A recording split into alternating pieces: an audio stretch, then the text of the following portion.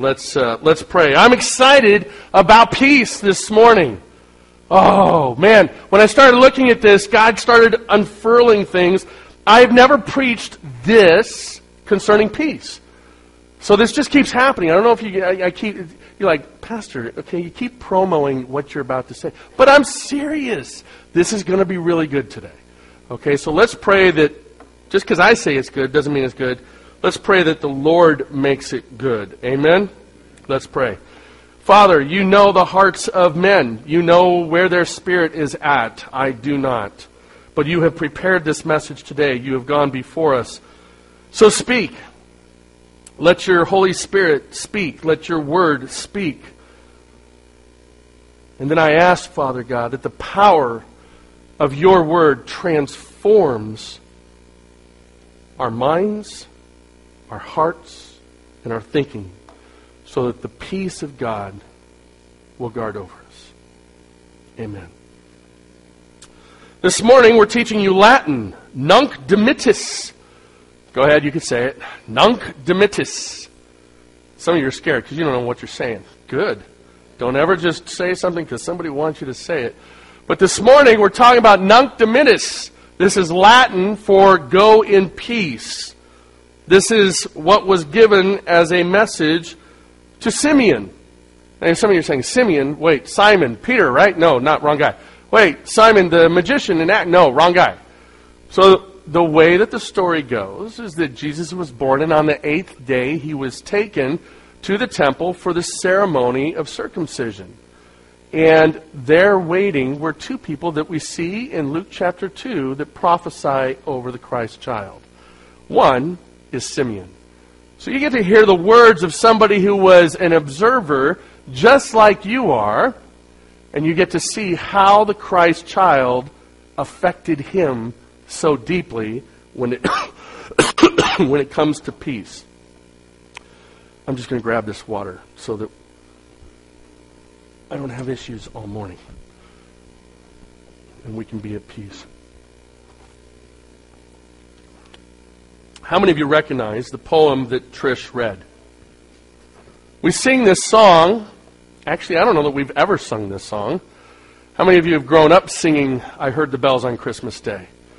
Yes, you're all under the age of 33. You got to put some backbeat to it for those youngsters to get it these days. I heard the bells on Christmas. No, that's too jazzy. These are the words by Longfellow. And this is the first verse from his poem that was turned into a song. And it says, I heard the bells on Christmas Day, their old familiar carols play, and wild and sweet the words repeat, of peace on earth and goodwill to men. I have a challenge for you today. What I bring to you is not good news and tidings of great joy. It's a smack of reality. And the reality is this: we will never see peace. Not in our time, not in any time, other than the kingdom of Christ. We talk about peace. If you go to Jerusalem, you'll hear over and over, pray for the peace of Jerusalem. I'm not saying don't pray for the peace. I'm just saying that peace is a fleeting idea as we think of it. Now, if you take sin out of the world, you're not going to have a shooting like you had in San Bernardino this week. You take sin out of the world, and you're not going to have the shooting and the taking of a life over in San Francisco this week. You're not going to have domestic abuse issues. You're not going to have divorces. You're not going to have spousal abuse. You're not going to... And on we can go. But I'm here to break the news to you, my friends. We will not experience peace as we define it ever, as long as there are humans on this earth. Wow, Pastor, you really know how to set up a message and make us feel good. So what do we do with that? Because Jesus said that he came as the what? The Prince of Peace. He says, I come in peace, peace I give to you, go in what? In peace. We got a problem. Pastor, you're telling us the peace.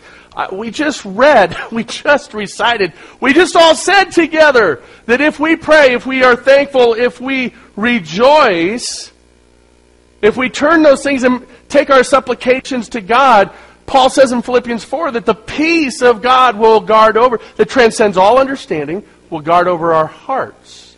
It's a promise. But Pastor, you're telling us peace isn't going to exist. It's what you call a conundrum. So let's get into the passage, shall we? And this morning, as we prepare, I have a takeaway quote for you. Are you ready? Because it's where we're going to finish today. Now remember, this beautiful carol that we see that Longfellow writes and pens, he penned it Christmas Day, 1864. Christmas Day, 1864.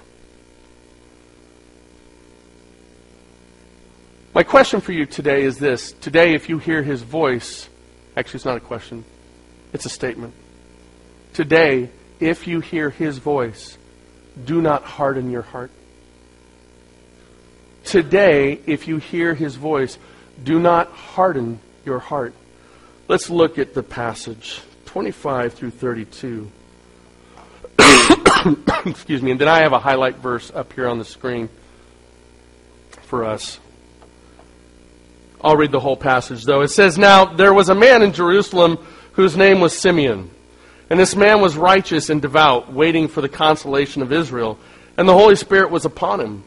And it had been revealed to him by the Holy Spirit that he would not see death before he had seen the Lord Christ. And he came in the Spirit into the temple.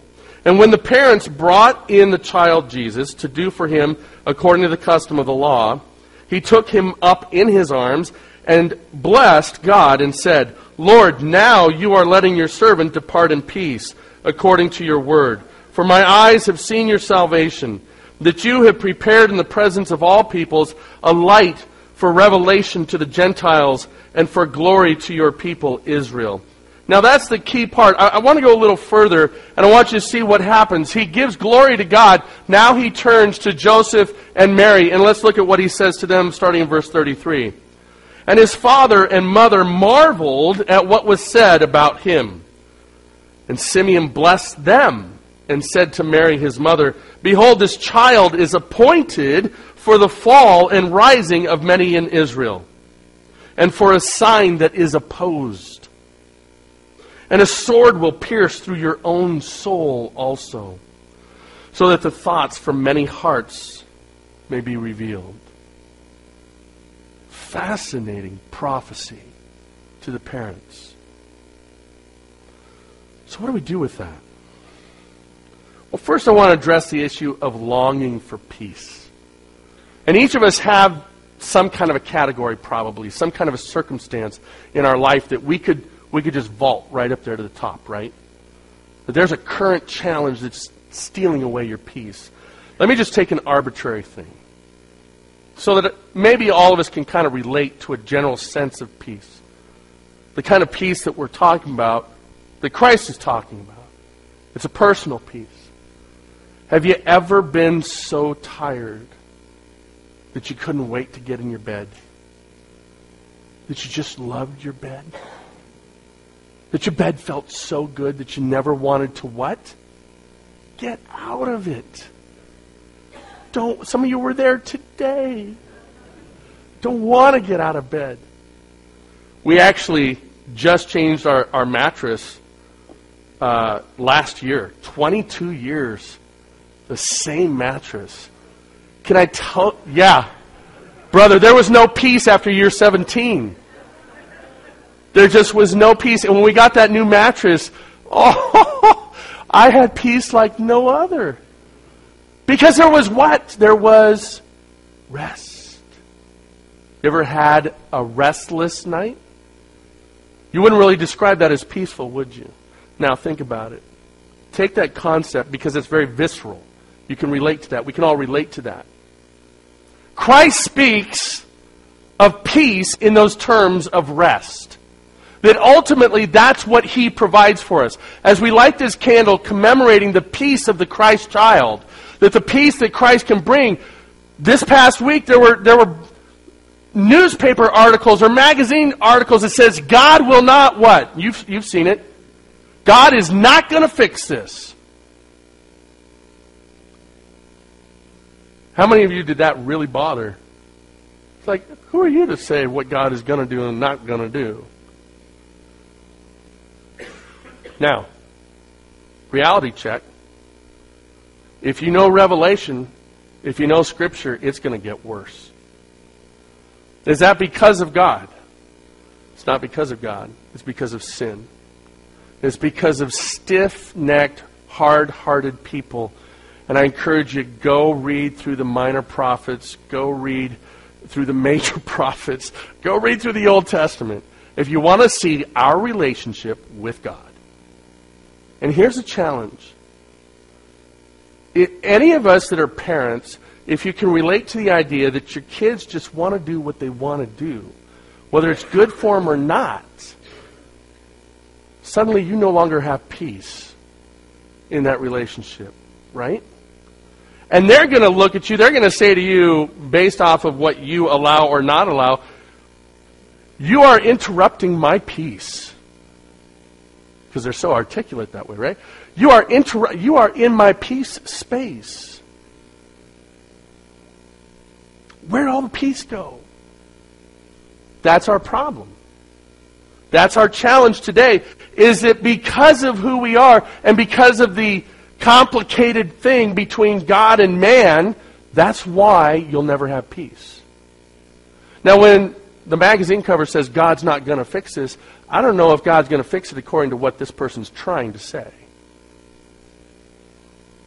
Because the reality is, the challenge for you and I is to enter into rest. Remember, I talked about what is that conflict, what is that problem. Think about how the peacefulness of good rest in your own bed is just so good. There's something that does. Can I just share with you that the peace that Christ brings is that peace. It is not the peace that is going to systematically, instantly, on a day-by-day basis, eliminate all the problems of the world. It may eliminate some, based off of your prayers, based off of what... But folks, there will be a day when peace will come. Peace will only come because of God's judgment. There's an irony in that, isn't there? There's an irony in that. But in the meantime, what do we do with this promise of peace? Then what did Christ come for? He came that you and I might have rest.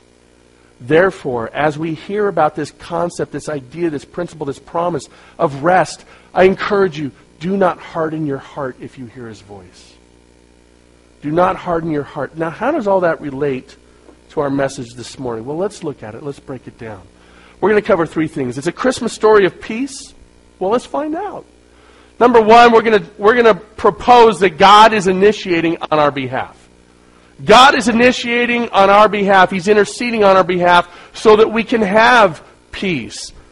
God sent His Son in order that we might have what? Eternal life. You see how God's initiating so that we can have ultimate peace, ultimate rest.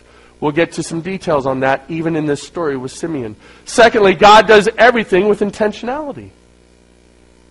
You know, if you want to have peace in your relationships, you want to have peace in your life, you need to be pretty intentional about how you approach that, don't you?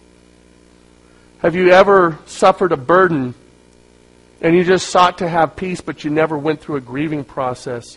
You never went through confession. You never went through conflict management to really deal with what's underneath there. You just wanted the peace instantaneously. And so you never really got to a point of being able to have that deep peace that transcends all understanding and guards over your heart and mind. You see, this is an odd relationship, isn't it? The peace requires conflict. But we're people that just, we want the tablet of peace. We want to just, peace, there we go. But that's the sad part. That's the sad part. That's the hard part. That's the difficult part. And that's what we're going to see this morning, because Simeon wrestled with this. This was hard for Simeon. But I want you to see from his life how he handled it, so we know what peace promises us today. So God provides peace for His servants through Jesus, and that's where I really want you to leave today. Number one, let's start with Simeon's prophecy. God is initiating. Let's look at verse 26, shall we? It says this, "And it had been revealed to him by the Holy Spirit that he would not see death before he had seen the Lord's Christ." Now, Simeon was pretty elderly.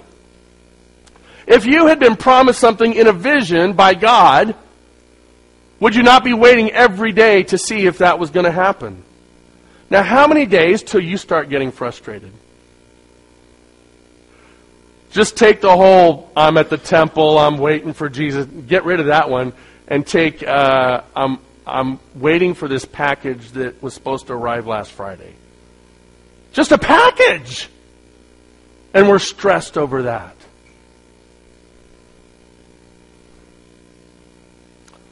So Simeon has God initiate in his life.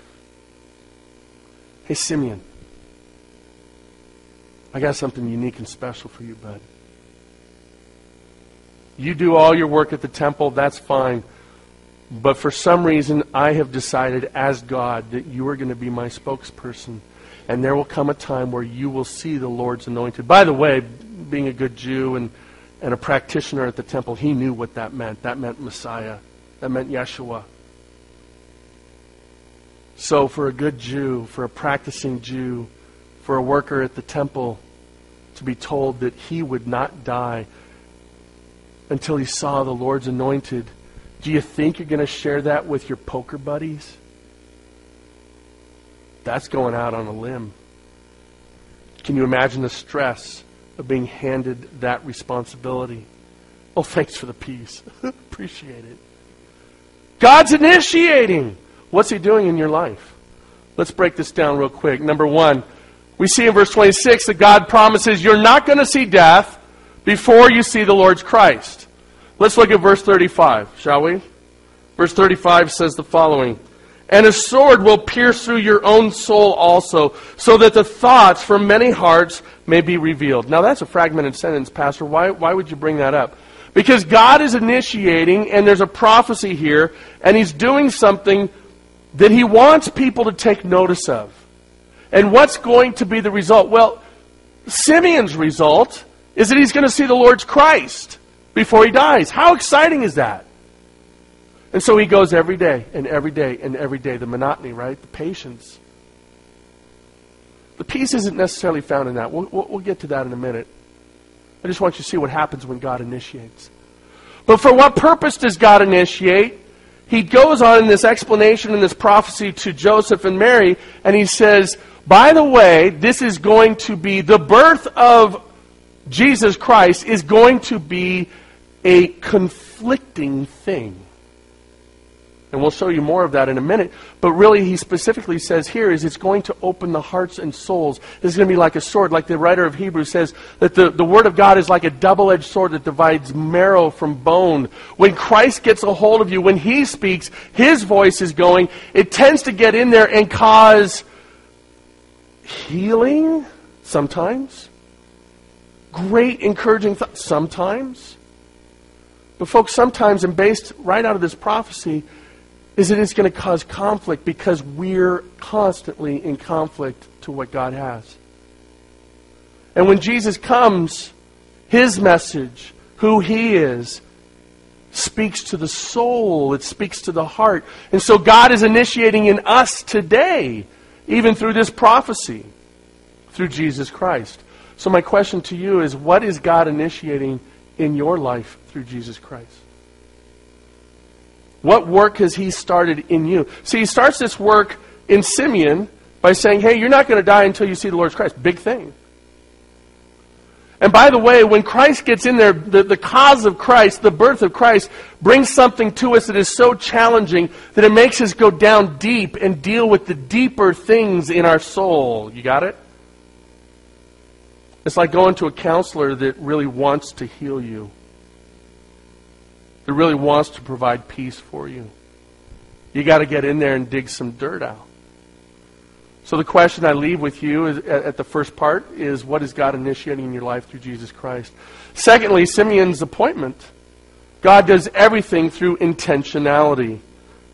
God does everything through intentionality. Number one, in verse 27 says this, "And he came in the Spirit into the temple, and when the parents brought in the child Jesus to do for him according to the custom of the law."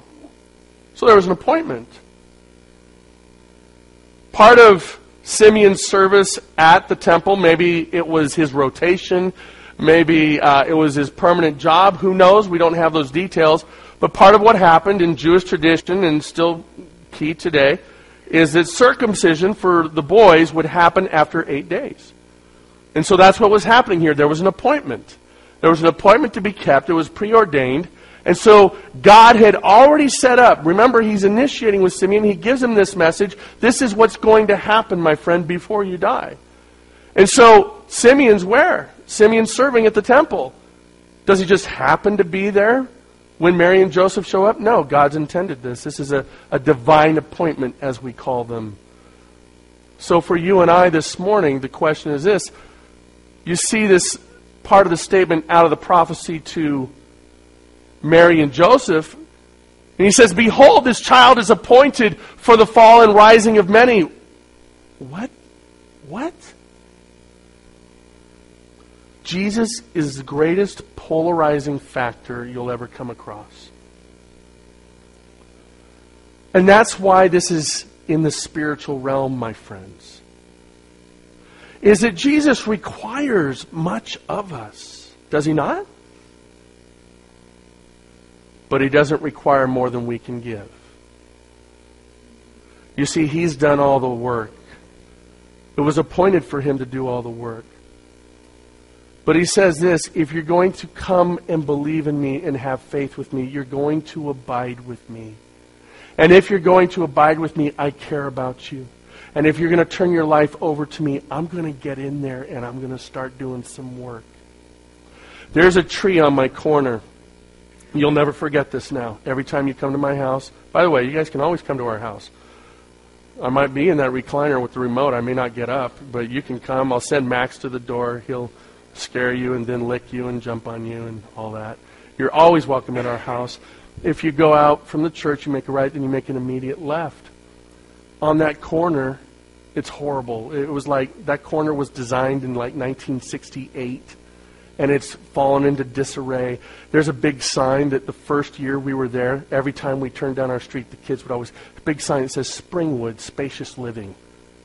You know, it's one of those what do they call that? Subdivision, marketing things. And so we would always say when we pull in and we made a left or right, we'd always go, Springwood, Spacious Living, as we drive. We've lost that culture in our house. I don't know what happened. It's a sad moment. Tear. But something happened about 5 years ago. We get these evergreens. And across the street is an evergreen. And a seed must have gone across, fallen into some dirt, and there started sprouting up an evergreen against the backdrop of this white wall that's falling apart that has mold all over it. It's just beautiful. Right? It's just one of the most beautiful. And so this sprout is all twisted and ugly. And have you ever seen an evergreen in its first few years? It's not pretty. And I tell you, this is how lazy I am. Every time I drove by that for like 4 years, I was like, I'm going to go get my pruning shears and cut that thing down. This corner's ugly enough. It's just ugly. That thing needs to be gone. It looks just so wrong. It looks like a weed growing out the side of a wall. Right? Somebody came along and trimmed it, and it actually looks like a fairly decent junior high age tree. Thank God I didn't cut it down, because that's who we are. Is it not? And God, Jesus Christ, does the pruning. And when we start out in this life of faith, there isn't a whole lot of peace because there's so much conflict. There's so much dirt there. We got to get it a little cleaned up, don't we? So Jesus takes us, no matter how awkward we're growing, He takes us. And then He starts growing us and refining us. But in order to do that, what does He have to do? He has to get in there. And some people don't want that. And that's where this prophecy comes from. Because there will be those that say, I don't want Jesus messing with my life. As miserable as it is, this is what I choose. And maybe it's a trust issue. We'll get to that. Maybe it's a trust issue. But people say no, and that's the part where it's the fall for many. But there's those that it will be the rise for many. How quickly was this prophecy exacted? Approximately 30 years after it was stated. Where the nation of Israel wholeheartedly rejected in the span of 3 days. One day they gather branches and they line up their donkeys and they line up their kids and they're throwing palm confetti everywhere, singing, Hosanna, Hosanna. And what a lonely place the hill of Golgotha was. Because we don't want the hard, heavy lifting that Christ requires to have peace. That's why we won't see ultimate peace on earth until Christ comes back. Because we're not willing to do the hard, heavy lifting. And because sin is always in conflict. And because of this statement right here. That you want to know why we're having these issues, why we're having why we're having these problems, is because because we're sick. Hang on. Oh, that's sin too. The reason we're having these problems is because of the challenge, because of the differing views, because of the selfishness versus God's design for us. And Simeon knew this, that Christ would be a polarizing feature in our life. So where's the peace come?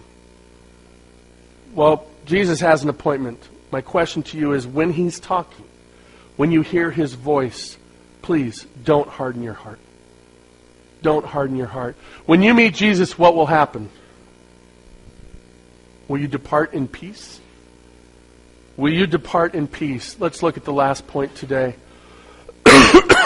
Simeon's departure. So God provides peace for His servant, and that's what Nunc Dimittis means. It's the Latin for you will depart in peace. This was the promise to Simeon. So Simeon sees Jesus, the baby Jesus, and let's look at verse 29. It says this is his glorification of God because of what he sees. It is the realization of the prophecy that was given to Simeon. It's finally happened. Trust issues are now gone. They're fixed. They're perfect. God did what He said He was going to do. Imagine that. That's the faithfulness of God. And so because of the Holy Spirit speaks to Simeon that day, opens his eyes, helps him understand this is the Christ child, and this is his first response. It's to God. He says, Lord, now you are letting your servant what? Depart in peace. You see, I told you the challenge is that we're not going to have peace in this world as man looks at peace. There's just an impossibility. But guess what? He's thinking Simmons, Serta, he's thinking great mattress. Good rest. I can finally rest. You see how it's personal for him? That in spite of what's happening around us in society, folks, society's peace is not going to happen until Christ returns. But where is our hope and peace? Right where Simeon's is. Because through Jesus Christ, we can have what's called personal peace. That regardless of all the turmoil, regardless of all the difficulty, regardless of all the conflict, the challenges, that through Jesus Christ, you can rise above those challenges. You can know this because perfect peace has been promised. And ultimately that peace has been promised through rest. So this morning, let's look real briefly at this passage. Number one, a light for revelation to the Gentiles and for glory to your people Israel. This is the peace for mankind. That Christ will be a light for revelation to the Gentiles and for glory to your people Israel. This has happened, and it continues to happen. This is the peace that in the midst of destruction, Christ provides. But let's move to the last point this morning. The question for us as we wrestle with this idea of peace, as we light candles, as we sing songs, as we talk about all this, the reality is, where is your life? Where is your heart? And is Christ the one who has it? Are you falling? Do you fit in that midst of the prophecy to Simeon, God's appointment? Or are you rising because of Christ's appointment in your life?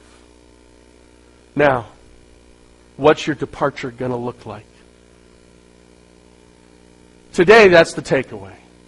What is your departure going to look like? Christ promises, God promises, to grant us peace that goes beyond all understanding. We can have peace. You've heard testimonies of individuals this past week. You've heard of this pastor maybe that his wife, there was a break-in in the home and his wife was murdered, and yet he has peace. How do you have peace like that? We have people in our sanctuary right now that have incredibly difficult lives. And they will tell you that there is much conflict and it becomes overwhelming at times. And yet they can have peace in the midst of that. Can I substitute a word there for peace? It helps us understand the picture of peace a little bit better. It's the word rest. There are two rests. There's a rest in the midst of the conflict. And we're going to finish with Longfellow's poem this morning to demonstrate that. But there's also an eternal rest, and that's the one I really want you to wrestle with today, because at some point, my friends, we're all facing a departure. We celebrated Mickey Vienna's life this week. There was a departure. I hate to tell you, none of us know when we've booked that. None of us know when God has booked that time. But there will be a stark difference to depart in a rise versus a departure that ends with a fall. So, if you hear His voice, do not harden your heart. God really directed me to this. I was thinking, how can I help us really wrestle with this idea of striving towards peace? And I was praying and praying and praying in my office this week, and He brought Hebrews 3 and 4 to my mind. And it's this beautiful picture that God gives of His people going into eternal rest. And what keeps them from participating in that? So let's go there. Turn in your scriptures to Hebrews, if you will. And part of this is going to be in chapter 3. I encourage you to underline the whole thing or make notations in the sermon notes.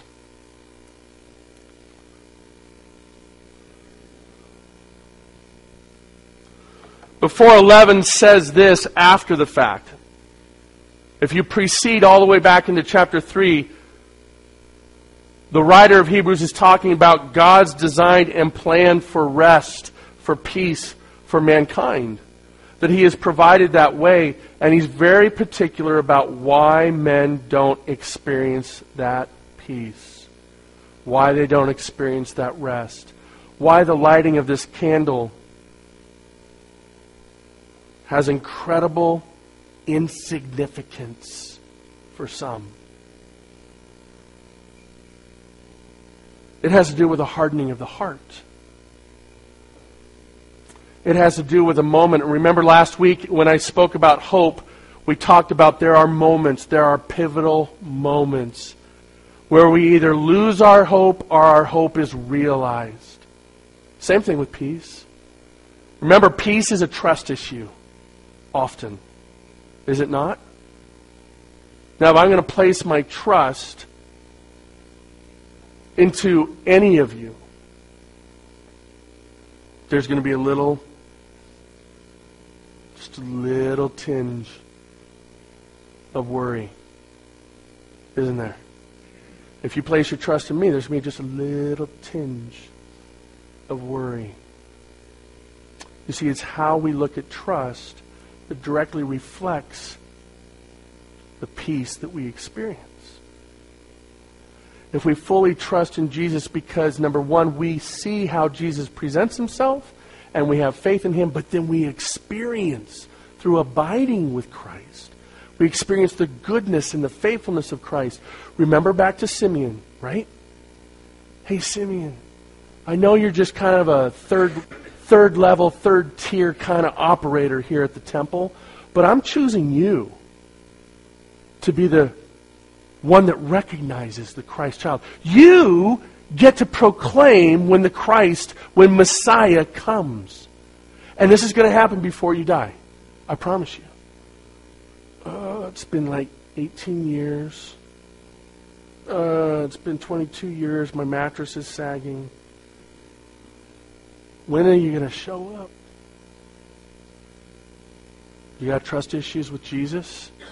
You got trust issues with God that are stealing your peace away? Let me ask you a question, just based out of the text. Did God show up for Simeon? Did he? Yes. Do you think Simeon doubted? I have no idea how long those days were, but it's in the human nature for us to doubt. If you're doubting today when that peace will come, remember Simeon. Remember God's faithfulness. Remember Jesus' faithfulness. And then answer this question. So he says that the reason that we fail to enter into that rest is the hardening of our hearts. When his voice comes, is there a hardening of our hearts? So he says this, verse 11, let us therefore strive to enter that rest. Let us strive to... This place looks beautiful. It absolutely looks beautiful. And the gals that came in here and the two guys, go nameless, Stephen and Jeremy, that came in and did this. Janine, we just went like this. Bam! And it happened, right? No. Multiple trips back to the bin of death. All right? Teetering on cliff level ladders and jumping up and down on the organ. No, just kidding, Roger. We weren't jumping up and down. Just once. This doesn't just happen. You have to strive towards it. You want to grow in that faith. You want to grow in that peace, in that relationship with Christ. Guess what? You have to strive towards it. You want to rise and not fall. You have to strive towards it. He says, therefore, let us therefore strive to enter that rest, so that no one may fall by the same sort of disobedience.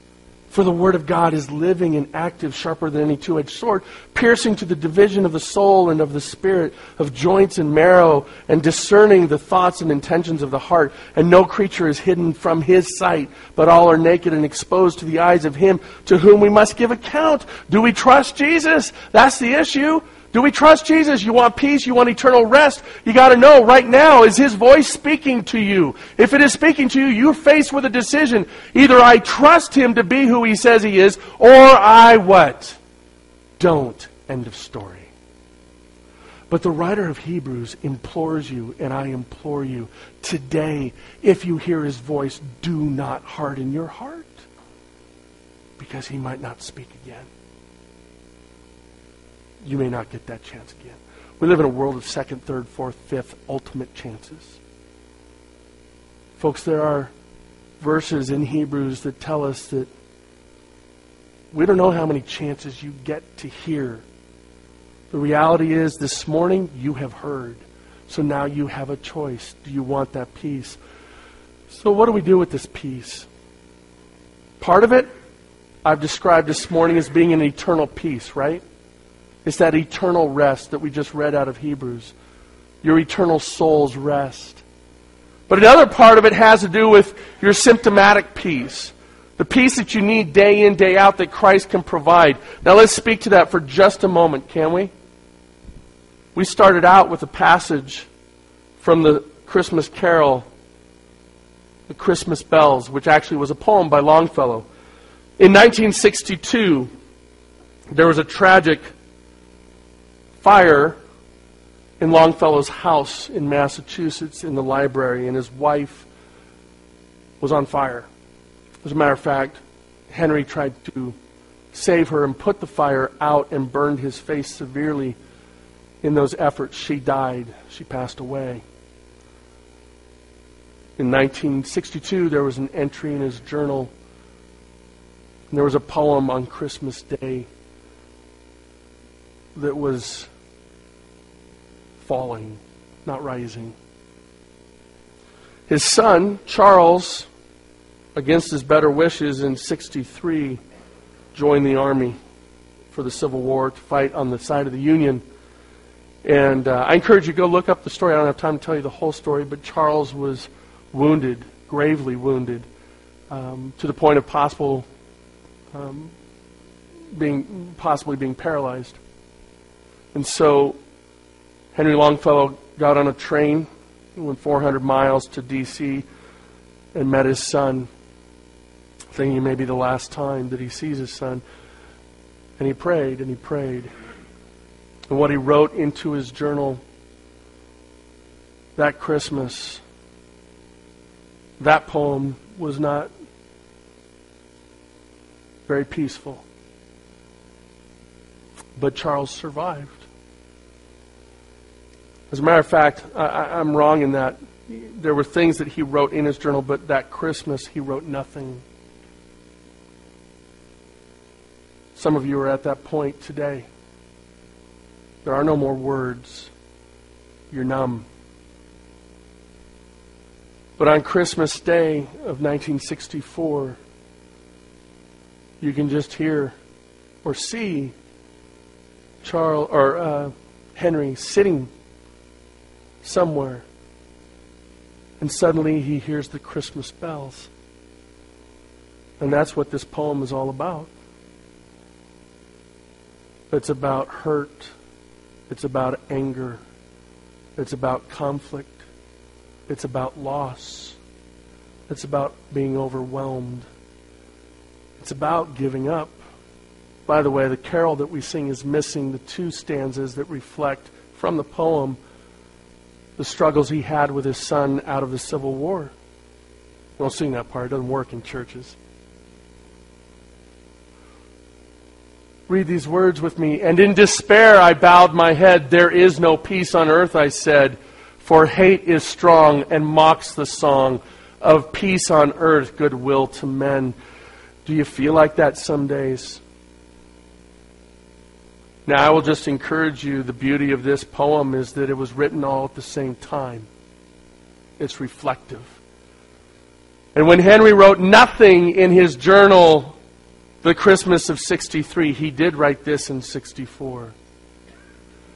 And when the Christmas bells would ring out from the churches, the reason that they would ring out was to remind you to pray or to think of God's goodness. Does that help you understand what he's writing? Let's read this last part together.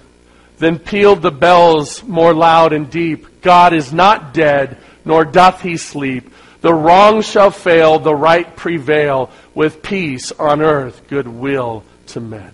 Amen? Amen. It is possible. It is possible. And Henry walked those roads. And you see it reflected in this Christmas carol, the deeper meaning. Let me close in prayer today. Thank you for being here this morning. If you're visiting with us, please take one of those cards that's in the front of the chairs in front of you, or in the back of the chairs in front of you. Fill that out. In the back, there are 2 boxes. You can drop that in the box on the right. If you have brought a gift, an offering, today, you can drop that in the box on the left. I just want to thank you again and rejoice over what you are doing here at Concord Bible Church. We have a special opportunity tonight, 5:30 in the fireside room. We brought somebody all the way from Birmingham, England. This is big. This is huge. We spared no expense to bring somebody all the way from Birmingham, England. And by the way, if you have questions about Birmingham, England was just named a safe city for Syrian refugees. So if you want to hear, one of the things we learned as a team went out there in 2012, 13, is that Birmingham is the second largest city in England. It is the largest per capita area in Western Europe of people groups in a square mile. It's mind-boggling how many different people groups are there, and many of them Muslim. You want to ask questions about this topic and wrestle with it, come tonight and ask John and Irene, because they're in the thick of it.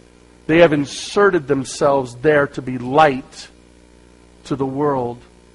And so we need to come alongside them tonight and pray. 5:30 in the fireside, and they'll give a little bit of a brief overview of what's happening through that ministry that we support. And very exciting, the Johnsons sat where you sit. And God just led them to give up their jobs and to take their kids at a young age. It'd be the same as Damien and Ariana, same age of the kids. Wouldn't that be, Lynn? About the same age. And they just said, we're going to insert ourselves in the single hardest work possible and go minister to the Muslim community. So come ask questions, hear what's going on, and we'll pray together 5:30 tonight in the fireside room. Let me pray over our offering and dismiss you today. Father, it is a beautiful understanding to know that peace is possible. Peace that transcends all understanding is possible. But that today, that peace will come if we do not disregard your voice. That peace will come if we do not harden our hearts. Let us strive towards that peace. Lord, I pray for those that are here today that are suffering. I know that it's real. I know that it's true. If we're breathing on this earth, there will be suffering. But Lord, I pray in the hope and the peace of Christ, that regardless of that suffering, regardless of that difficulty, we can find rest. And we can rise and not fall. Lord, use our gifts today for your glory. We say all this and do all to acknowledge and exalt you. And again, thank you for just a special day with Gentry here and so many others in the way that they serve the body of Christ. Bless them. In your name we pray. Amen.